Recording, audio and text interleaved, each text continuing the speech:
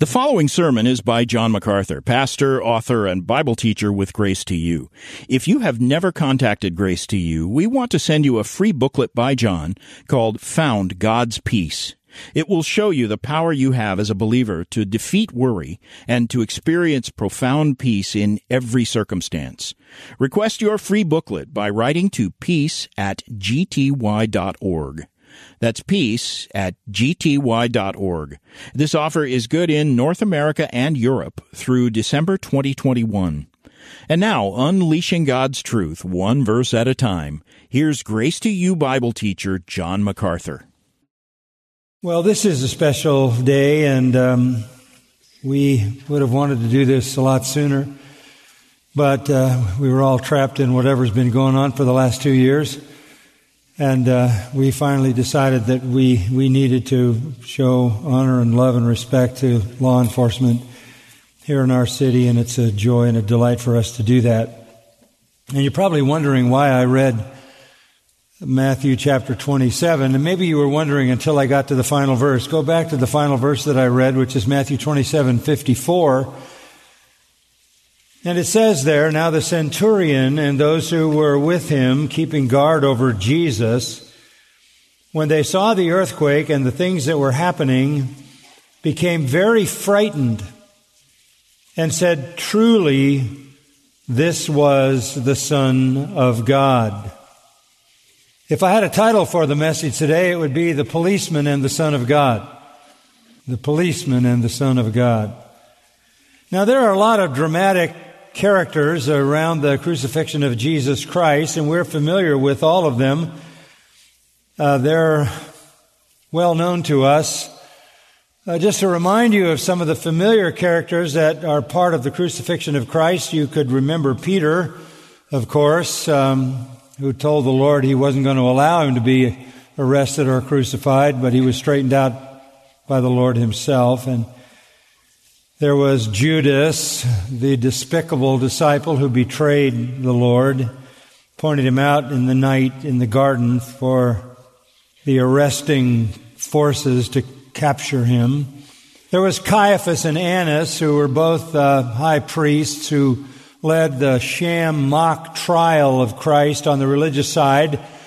There was Pilate, who led the mock trial on the Roman side, the secular side, and there was Herod the king, who came along perhaps to be able to bail out Pilate or Caiaphas and Annas, but proved to be useless in that. There are the Jewish leaders who screamed for the blood of Jesus. There is the crowd that did the same, saying, "Crucify him, crucify him." There is Simon of Cyrene, who was conscripted to pick up the cross. There is Barabbas, who was freed, a robber rather than Christ. There are the two thieves on the cross, one of whom was brought to salvation while he was hanging there during the very execution. And all of these personalities are very familiar to us, and they're part of the wonderful drama of the crucifixion of Christ and everything that led up to it. But there's one who gets easily forgotten, and it's the centurion. And he's a remarkable character in the story because he makes this amazing and astonishing and accurate confession when he says, "Truly, this was the Son of God." Your theology doesn't get any better than that.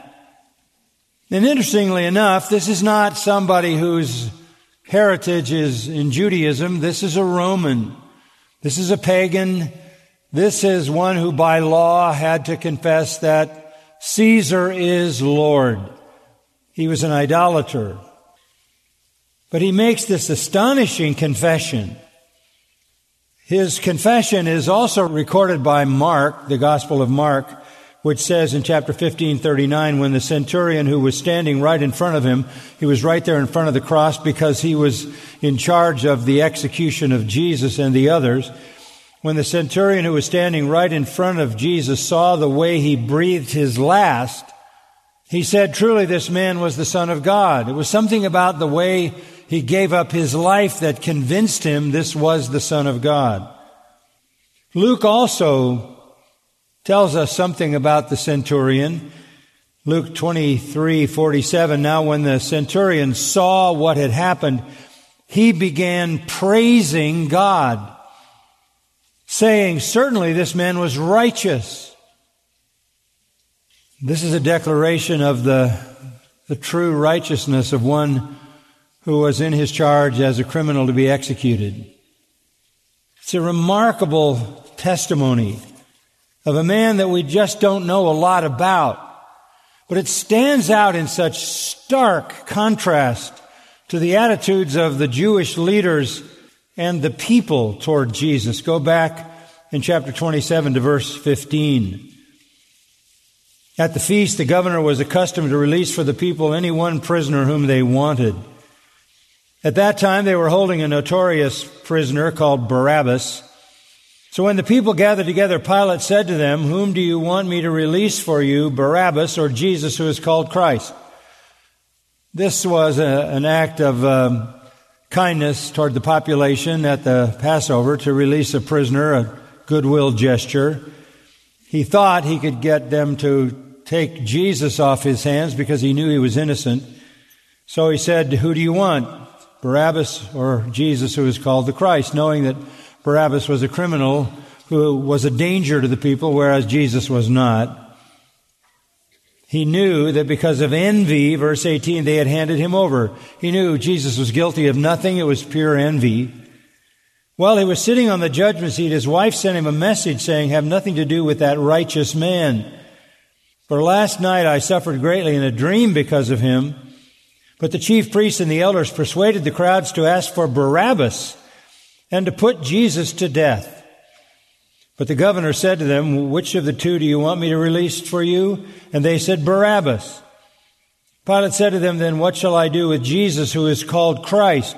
They all said, crucify him. And he said, why? What evil has he done? But they kept shouting all the more, saying, crucify him. And when Pilate saw that he was accomplishing nothing, but rather that a riot was starting, he took water and washed his hands in front of the crowd, a gesture by which he was saying, I am innocent of this man's blood. See to that yourselves. And all the people said, his blood be on us and on our children. Then he released Barabbas for them. But after having Jesus scourged, he handed him over to be crucified. The Jewish people wanted Jesus dead. The Jewish people rejected his claim to be the Son of God. But a pagan Roman centurion confesses the great confession that Jesus is the Son of God. How are we to understand this astonishing confession? I mean, we already understand the rejection of the Jews. They had rejected him from the outset. Oh, there was the fanfare when he came into the city on what we call Palm Sunday, but by the time the week was a few days in, they were rejecting him, and eventually, the very same week that they had hailed him as king, they screamed, crucify him. They were never going to believe in him. Apostle John says he came into his own received him not. But what's going on with this centurion? Let me tell you a little bit about a centurion. As the name would imply, seems obvious that he would be a leader over 100 men. Some say 80 to 100. This is a battalion. This is a battalion of legionnaires that this man would be in charge of. He would have a superior over him. The Roman legion made up of about 6,000 men. There would be 6 over 1,000, and they would be called chiliarchs or commanders. We meet some of them in the book of Acts. But this is a man who has a battalion that he's responsible for, and in this case, they were the battalion that were given the task of following Jesus through the trial with Pilate, through to his execution. He not only was designed for war, as were all the Roman soldiers, Roman legionnaires, but once Rome had conquered a certain location, a certain province, they would then leave their military force there as a law enforcement agency. They would actually have a station a fortress called the Praetorium in the case of Jerusalem, which would be like the police station headquarters. And these legionnaires who perhaps had once been fighting wars with other countries were now the occupying agents of law enforcement. He would be an officer over, as I said, 80 to 100. His responsibility would be authority over them, training, discipline, order. He would be a role model for them to follow. They were very, very devout followers of Roman law, and they had literally created what is known as the Pax Romana, the Roman peace at this time in human history in the 1st century A.D. There was peace throughout the entire Roman Empire. That's hard to imagine. It's hard to conceive when you've conquered so many different nations. But they were so good at law and order that they had brought about Roman peace. The effect of that Roman peace allowed them to build roads everywhere without being stopped or threatened. And so they were able to move through the entire empire and spread their language and their advancement. Part of the success of the Roman Empire came down to those men who were assigned to be the local law enforcement in a given place. History tells us there were more of them in Israel than any other country because the Jews gave them the most trouble.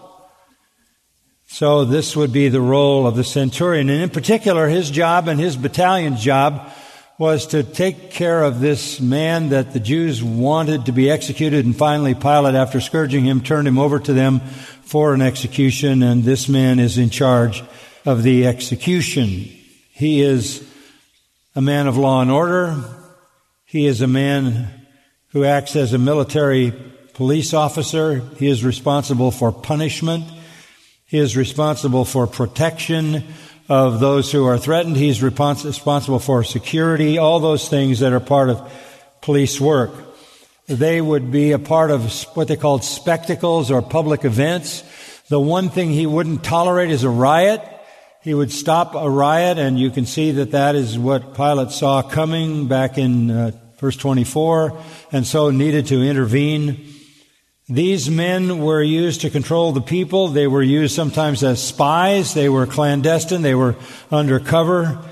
They did all kinds of things. They spent a lot of time in the Roman Empire chasing down runaway slaves and bringing them back to their masters. They chased bandits and crooks, the very kind that were crucified with Jesus.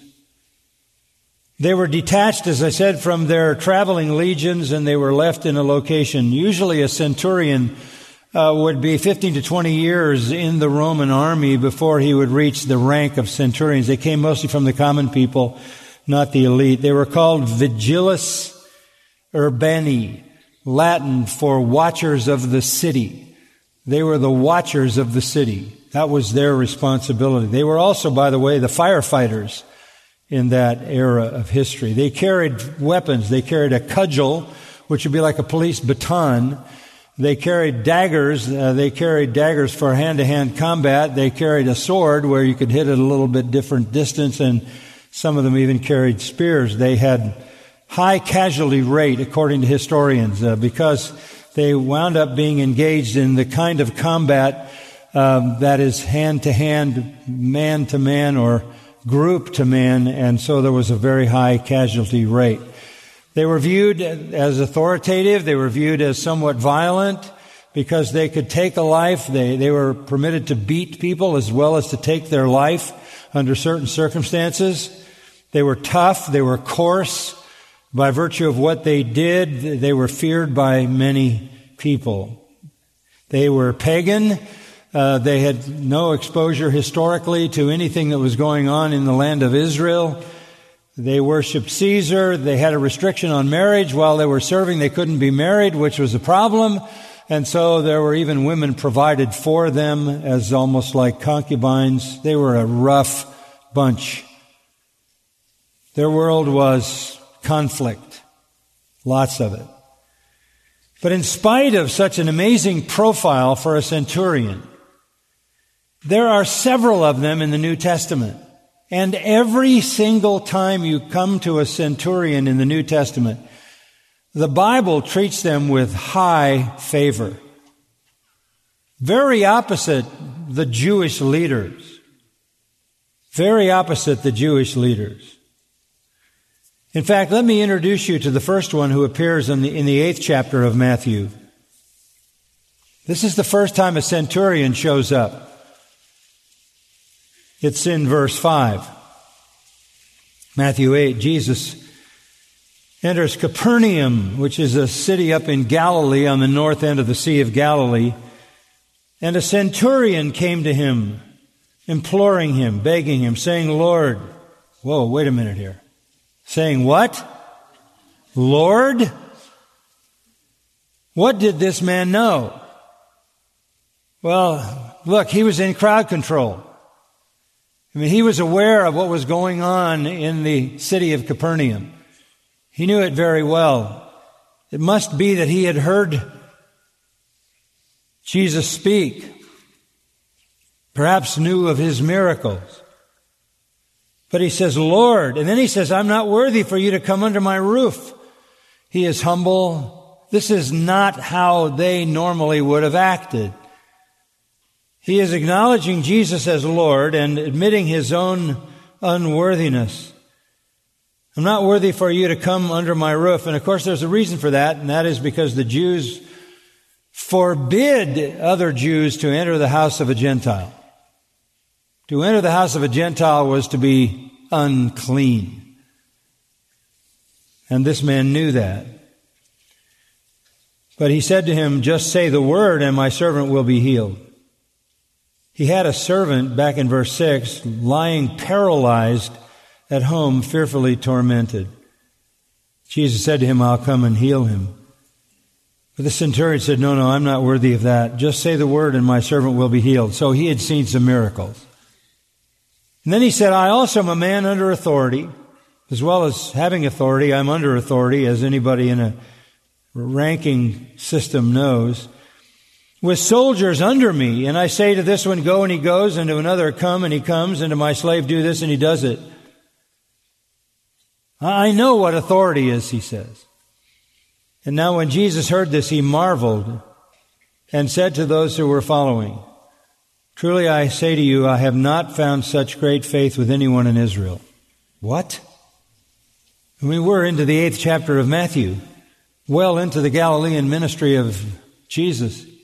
He hasn't seen that kind of faith in Israel, ever. And it's a Roman centurion who acknowledges him as Lord, who knows he has miraculous power, who knows he has divine authority, who is humbled in his presence, and who has great faith in him. Great faith in him as the divine Lord and miracle worker. Obviously, he'd been listening, and listening without the bias of the Jewish crowds who rejected Jesus. And so Jesus' comment in verse 11 is stunning. I say to you that many will come from east and west. What does that mean? Gentiles. People are going to come from all over the world, and they're going to recline at the table with Abraham, Isaac, and Jacob in the kingdom of heaven. Yeah, the kingdom of heaven is going to be populated by people from the east and west, like this Roman centurion. But the sons of the kingdom, namely the people of Israel, will be cast out into the outer darkness. In that place there will be weeping and gnashing of teeth. What a bizarre paradox that is. That it will be Gentiles who will sit down with Abraham, Isaac, and Jacob in the kingdom of heaven, and not the people of Israel. They will be in the outer darkness with weeping and gnashing of teeth. And Jesus said to the centurion, go, it shall be done for you as you have believed. And the servant was healed that very moment. This is an incredible account of a centurion who had come to faith in Jesus by eavesdropping on what he had said and watching from a distance. Listen to what Luke says about this same incident. Luke 7. He came to Capernaum, verse 1, and a centurion slave who was highly regarded by him was sick and about to die. When he heard about Jesus, he sent some Jewish elders asking him to come and save the life of his slave. when they came to Jesus, they earnestly implored him, saying, "He is worthy for you to grant this to him." This is the group of Jewish elders that are going to Jesus on behalf of this centurion. This adds more to the story. And look what it says about him. He is worthy. He's already, we have read in Matthew, he said he's not worthy. But they say he's worthy for you to grant this to him. Why? For he loves our nation, and it was he who built us our synagogue. Amazing. How honorable a centurion is this? He loves the Jewish people. He has even built their synagogue. Jesus started on his way with them, and when he was not far from the house, the centurion sent friends, saying to him, "Lord, do not trouble yourself further. I am not worthy for you to come under my roof. For this reason, I didn't even consider myself worthy to come to you. But just say the word, and my servant will be healed." And he goes through the same speech. And when he returned to the house in verse 10, the slave was in good health. He believed before the miracle. I promise you, he believed after the miracle. He's a Gentile. He's part of an occupying pagan army.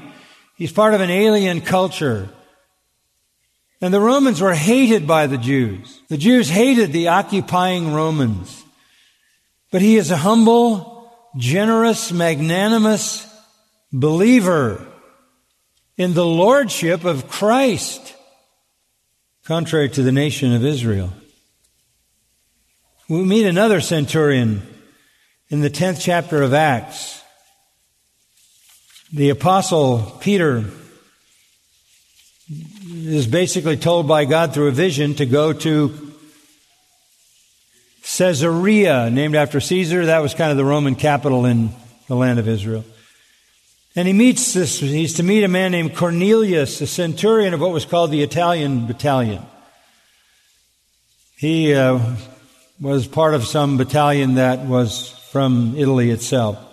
But notice verse 2, how it describes this centurion. A devout man, and one who feared God with all his household, and gave many alms to the Jewish people and prayed to God continually. I mean, this is another pagan who is a proselyte to Judaism, who is a believer in the true and living God. Again, he is a product of the ministry of Jesus and the apostles as somebody who's just listening in. I mean, even Jesus said, it's to the Jews first and then to the Greeks, when he talked about the crumbs that fall off the table. And Peter is said told to go to Cornelius. The story is just an amazing story. Go down to verse 22. Peter goes down, and they say to him, down to Caesarea, and they say to him, "Cornelius, a centurion, a righteous and God-fearing man, well spoken of by the entire nation of the Jews." Again, it's just amazing how much respect the Jews had for these benevolent, generous military police. He was divinely directed by a holy angel to send for you to come to his house and hear a message. So God, by an angel, sets this meeting up with Peter and Cornelius, and you know the rest of the story. The story ends at the end of chapter 10 with Cornelius being baptized. If you go further into the book of Acts, you get to chapter 21. Paul arrives in Jerusalem, and he goes to the temple, and you remember the story. They want to kill him. The Jews want to kill Paul. They falsely accuse him of bringing a Gentile into the forbidden area of the temple. So they want to kill him, and another riot starts. A mob gets together, and they want to kill Paul. And intervening is a centurion again, and even a commander, a chiliarch, one who was over 1,000, and even several centurions, and even hundreds of soldiers. But by the time you go from chapter 21 of Acts to 24, you've got an entire massive military entourage of horsemen and foot soldiers and people with weapons, and they're all surrounding Paul to protect him, because they can't figure out any crime that he did. But the Jews, as they did with Jesus, are trying to kill him. And again, commanders, centurions, soldiers, protect Paul from those who would murder him. And it goes on for chapter after chapter, and Paul has to give a testimony to Felix and Festus and Agrippa, and he's in custody for all this time, and they finally put him on a boat in Acts 27, and they ship him to Rome. And it's another centurion by the name of Julius, who is from the Augustan battalion, which would be attached to Caesar. And he escorts Paul. Paul is such a political hot potato that they put one of Augustus' own centurions in charge of Paul to get him safely to Rome. Why? Because he was a citizen of Rome by birth. And the Roman soldiers stopped doing any harm to him once he declared his Roman citizen. They knew they were bound by Roman law to which they were committed. They took him to Rome. And even on the way to Rome, there was a shipwreck and there were all kinds of disasters that happened. And again, it was the Roman centurion that saved his life. Every time you run into one of these centurions, he's heroic spiritually in some way, as a believer in Christ or as a protector of the Apostle Paul. And he wasn't alone. Go back to Matthew chapter 27 if you've wandered from there. At Matthew 27, there were a lot of others with him. We read about that back in verse 27. The soldiers of the governor took Jesus into the praetorium and gathered the whole Roman battalion around him. So they're in charge of the prisoner. They're in charge of his incarceration until they can get him to trial. He is scourged, as verse 26 says, then handed over to them to be crucified. So the centurion is in charge of the crucifixion detachment. They play games with him. It doesn't say the centurion was part of it, but the soldiers mock him, pretend that he's a king, strip him, put a scarlet robe on him, crown of thorns, put a reed in his hand as if it were a scepter, knelt down before him, mocking, "Hail, King of the Jews," spitting on him. And they took the reed and began to beat him on the head. And after they mocked him, they took the scarlet robe off him and put his own garment back on him and led him away to crucify him. So they were acting in a way that we don't see centurions act. When they came to the crucifixion, they were still in charge, which meant that they nailed Jesus to the cross, lying on the ground, and then dropped it in the deep socket. That was their responsibility. Now, how does this centurion get to the place where he says, truly this was the Son of God? Well, first of all, a little bit of background. In 42 BC, Julius Caesar posthumously, after his murder, was deified. And they declared that Julius Caesar was a god. Consequently, his adopted son, who ruled after him by the name of Octavian, also called Augustus, took on the title the Son of God. The Son of God. It would have been understandable if the Roman centurion had called Octavian or Augustus Caesar the Son of God. But to call this Jewish man being offered up as a criminal the Son of God was essentially to say, I renounce my entire worship of Caesar. He was determined to be what they called divi filius, divine son, was Caesar and every subsequent Caesar. But to this man, Jesus was the Son of God. How did this happen? Well, let's look at his confession. Let's look at his confession. Truly, verse 54, this was the Son of God. Why does he say this? Is he just playing off the idea that Augustus was the Son of God? Is he just shifting religions? Or is there more to this? Go back to chapter 26 and verse 63. When Jesus was on trial with the high priest Verse 63, the high priest said to him, I adjure you by the living God that you tell us whether you are the Christ, the Son of God. Jesus said to him, you've said it yourself. Nevertheless, I tell you, hereafter you will see the Son of Man sitting at the right hand of power and coming on the clouds of heaven. One day it will be revealed, I am the Son of God, but what you say is correct.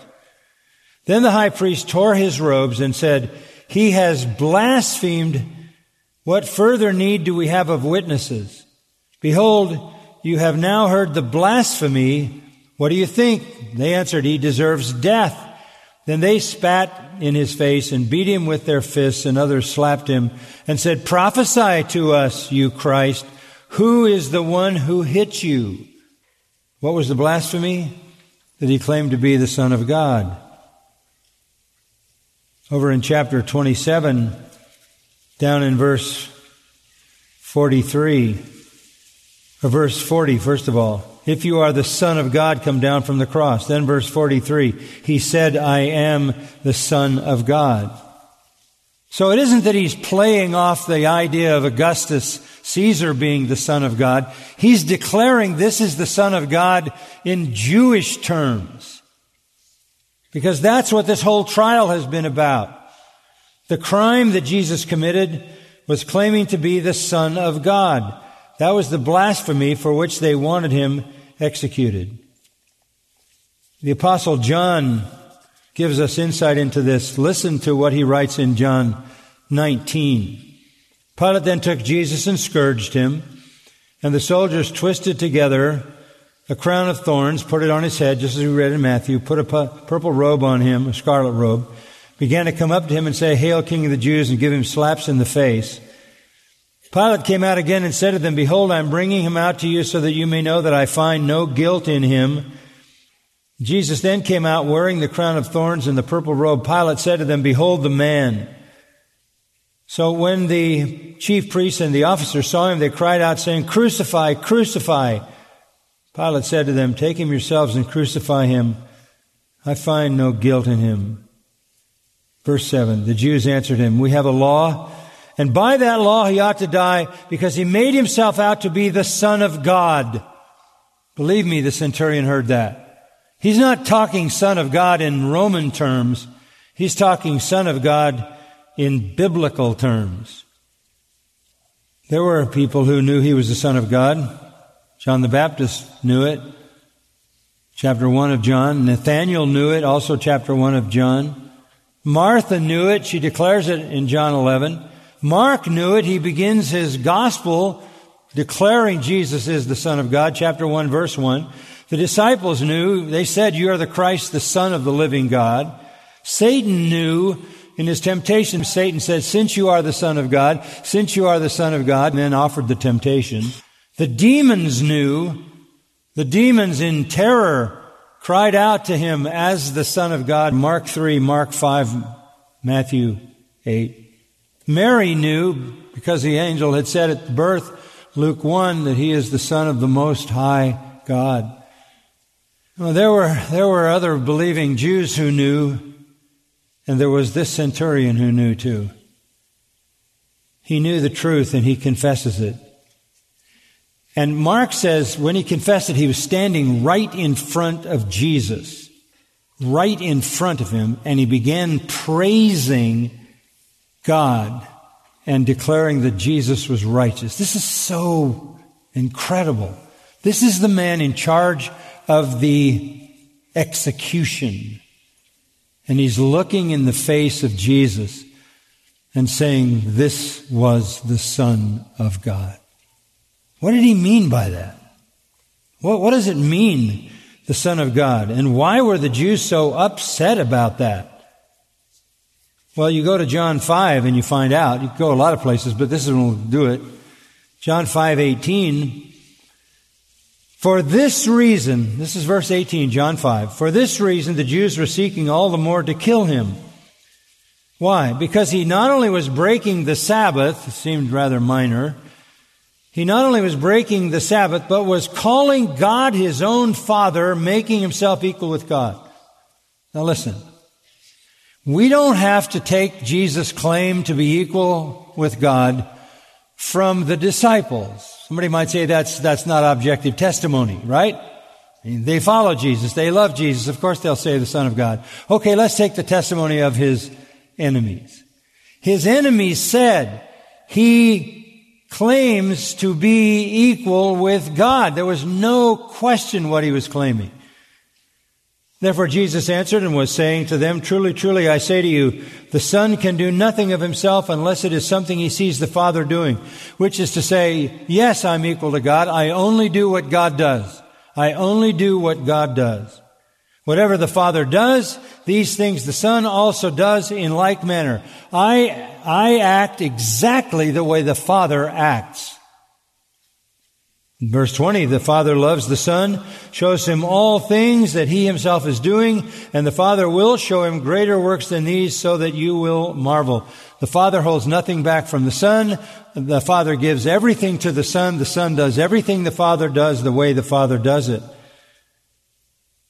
A couple of illustrations. Verse 21, as the Father raises the dead and gives them life, even so the Son also gives life to whom he wishes. Has the same creative power to raise the dead and give life. Verse 23, or verse 22 rather, for not even the Father judges anyone, but he has given all judgment to the Son. The Son has equal judgment to the Father, equal power of raising the dead, equal authority, equal in nature. So the sum of it, verse 23, all will honor the Son even as they honor the Father. He who doesn't honor the Son doesn't honor the Father who sent him. You cannot say you believe in the true God and not believe that Jesus is equal to God. Jesus is God. He is the Son of God, which is to say he possesses the same nature as God eternally. The Jews knew exactly that Jesus was claiming this, and that is why they saw it as blasphemy. But the centurion didn't see it as blasphemy. He believed it. How so? What caused him to believe? How does he come to that conclusion? Go back to chapter 27 of Matthew. How does he come to that conclusion? Back in John 8:18, Jesus had said, "The Father who sent me bears witness of me." How does God testify to the deity of Christ? Well, here we're going to see. What was going on? Let's go back to verse 54. The centurion and those who were with him, the rest of the soldiers, keeping guard over Jesus, when they saw the earthquake and the things that were happening, became very frightened and said, "Truly, this was the Son of God." They came to this conclusion because of what was going on at the cross. And what was going on? Go back to verse 45 and let's see just quickly. Now from the 6th hour, darkness fell upon all the land until the 9th hour. All of a sudden, from 9 to noon, there had been light. But at noon, the whole world goes dark. High noon. He was crucified at 9 a.m., and there was 3 hours of light, and there were 3 things Jesus said in those 3 hours, and other than that, it was silence. Regarding the soldiers, he had said, "Father, forgive them, they don't know what they're doing." Regarding the thief who believed, he said, "Today you'll be with me in paradise." And regarding Mary, his mother, and John the apostle, he said, "Mary, look at your son. John, look at your mother." And he was giving his mother into the care of John. So in the light, he was showing grace and compassion. 3 hours of light, he only said 3 things. It hits noon when the sun should be at its zenith, and all the land, the Greek word is gay, which means the earth, the whole earth goes black. And I think it's the whole earth because God literally blocks out the sun. Roman historians, by the way, wrote of this. There is even a letter from Pilate to Tiberius, a document that talks about the darkness over the world. And the word used here is eklepo, from which we get eclipse. This is why it's so terrifying. It's high noon. No natural explanation exists for this blackness. It's, by the way, full moon at Passover, which means full sun, full moon reflecting the sun. But the sun went out, so the moon goes out. You say, how can this happen? Well, it's happened before. In Joshua chapter 10, the sun stood still. In 2 Kings chapter 20, the sundials went backwards. God can move miraculously any of the bodies that He created. But why at this time? Why the darkness?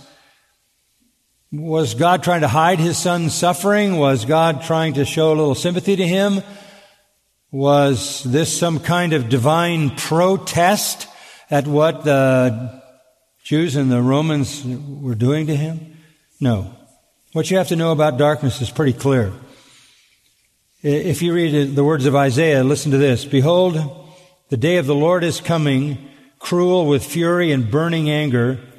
The sun will be dark and the moon will not shed its light, and I will punish the world for evil and the wicked for their iniquity. When it goes dark, it's a day of the Lord event. And a day of the Lord event, as we saw last week, is a divine judgment. In Joel's prophecy, chapter 2, the day of the Lord is coming, a day of darkness and gloom, thick darkness, the sun and moon grow dark. The earthquakes will be great and very awesome, and who can endure it?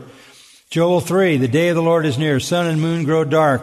The Lord roars, the heavens and earth tremble. Amos 5, the day of the Lord will be darkness and not light, gloom and no brightness, for your transgressions are many and your sins are great.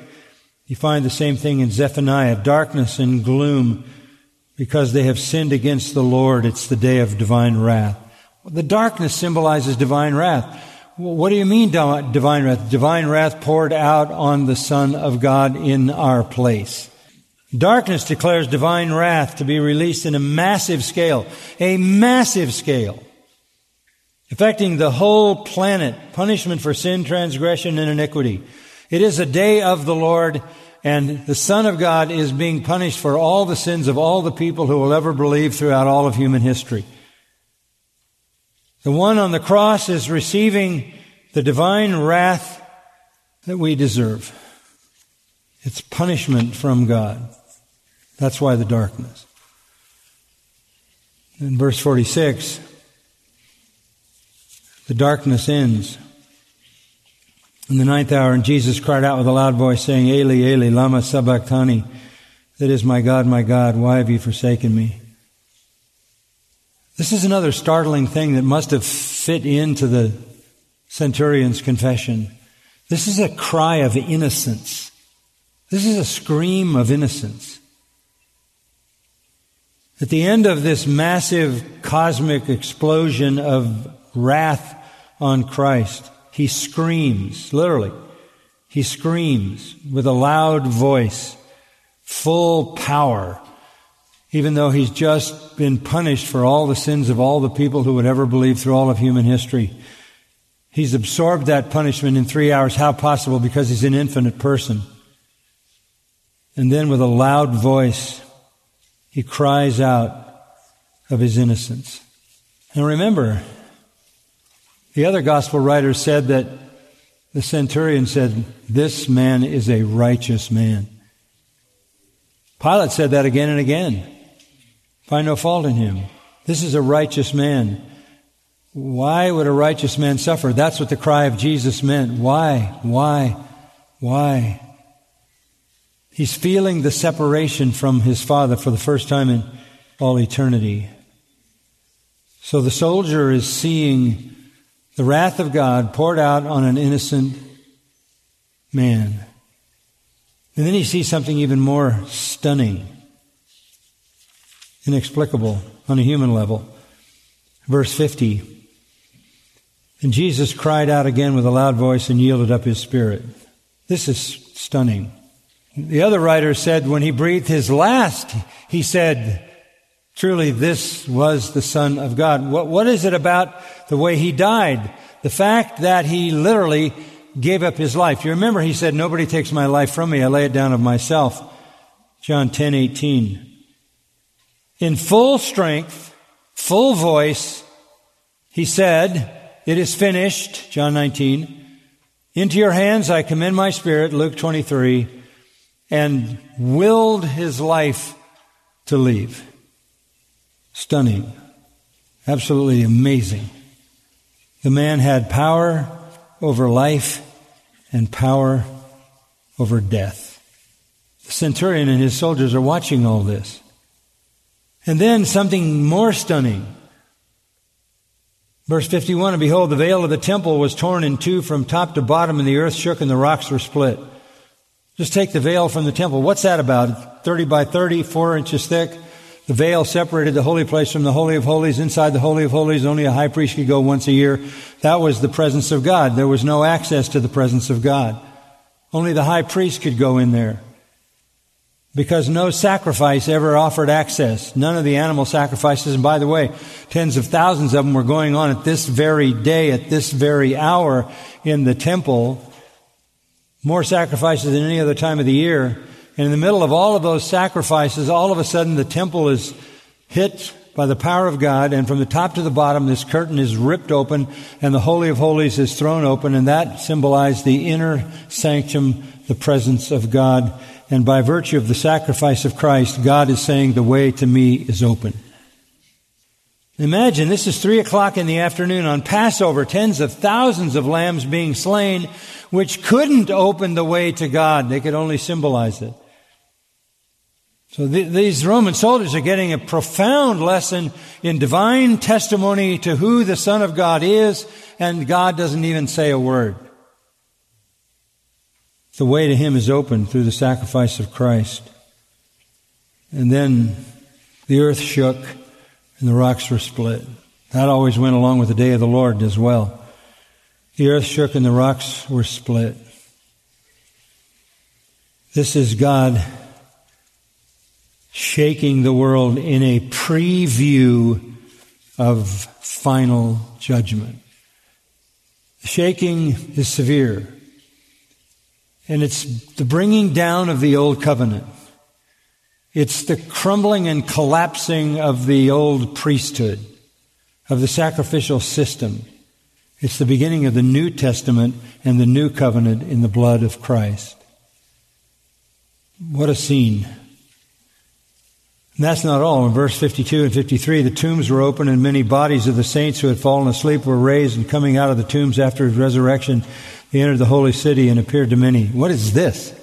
This is a preview of what was accomplished by the death of Christ. What was accomplished by His death? Our resurrection. In the next chapter, in chapter 28, He is raised from the dead. But here, this is a preview of our resurrection. What's going on at the cross? This soldier is getting an amazing lesson in theology. The theology of the cross. The glory of the new covenant. There is one dying in His place for sin.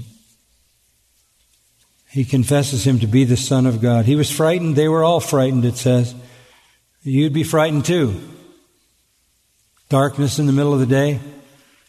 Earthquakes. Temple veil ripping.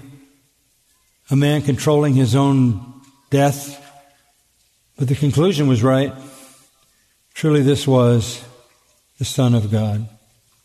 Now, here's the point. Is that important to say? Is it important to believe that? Listen to John. In probably the most familiar words that John ever wrote. The 3rd chapter of his gospel. Just listen. Familiar. For God so loved the world that He gave His only begotten, what? Son. That whoever believes in Him shall not perish, but have eternal life. For God did not send the Son into the world to judge the world, but that the world might be saved through Him. He who believes in Him is not judged, but he who does not believe has been judged already, because he has not believed in the name of the only begotten Son of God. Salvation, forgiveness, eternal life comes by believing what that centurion believed, that Jesus is Lord. And final words from John in his epistle, 1 John. Listen to these words, 1 John 5, verse 5. Who is he who overcomes the world, but he who believes that Jesus is the Son of God? Verse 10. The one who believes in the Son of God has the testimony in himself. The one who does not believe God has made him a liar, because he has not believed in the testimony that God has given concerning his Son. If you don't believe that God has declared Jesus to be his Son, if you reject that, you're calling God a what? A liar. And the testimony is this, 1 John 5:11, that God gave us eternal life, and this life is in his Son. He who has the Son has the life. He who does not have the Son of God does not have the life. That's the most important confession you could ever make. Can you say with the centurion, truly this was the Son of God? Let's pray. Our Father, we're so grateful for the clarity with which the Scriptures speak to us. So deeply thankful that you have not left us in the dark, but you have given us a full revelation of the glory of Christ. So clear a revelation of his glory that even a pagan Roman soldier, the coarsest of men, had his heart opened wide and confessed that Jesus is the Son of God. That confession brings us forgiveness and eternal life. Lord, I just pray that no one here will reject Christ. He that has the Son has life. He that has not the Son doesn't have life. And we're talking about eternal life in the glory and joy of your presence. May many make that confession even today, we pray. Amen. You've been listening to John MacArthur, Bible teacher with Grace to You. For free access to all of John's lessons and a listing of study Bibles and books available for sale, visit Grace to You's website at gty.org. John MacArthur and Grace to You reserve all copyright protection under applicable law. Our copyright policy is available at gty.org, and it includes instructions for and limitations on duplicating this digital file.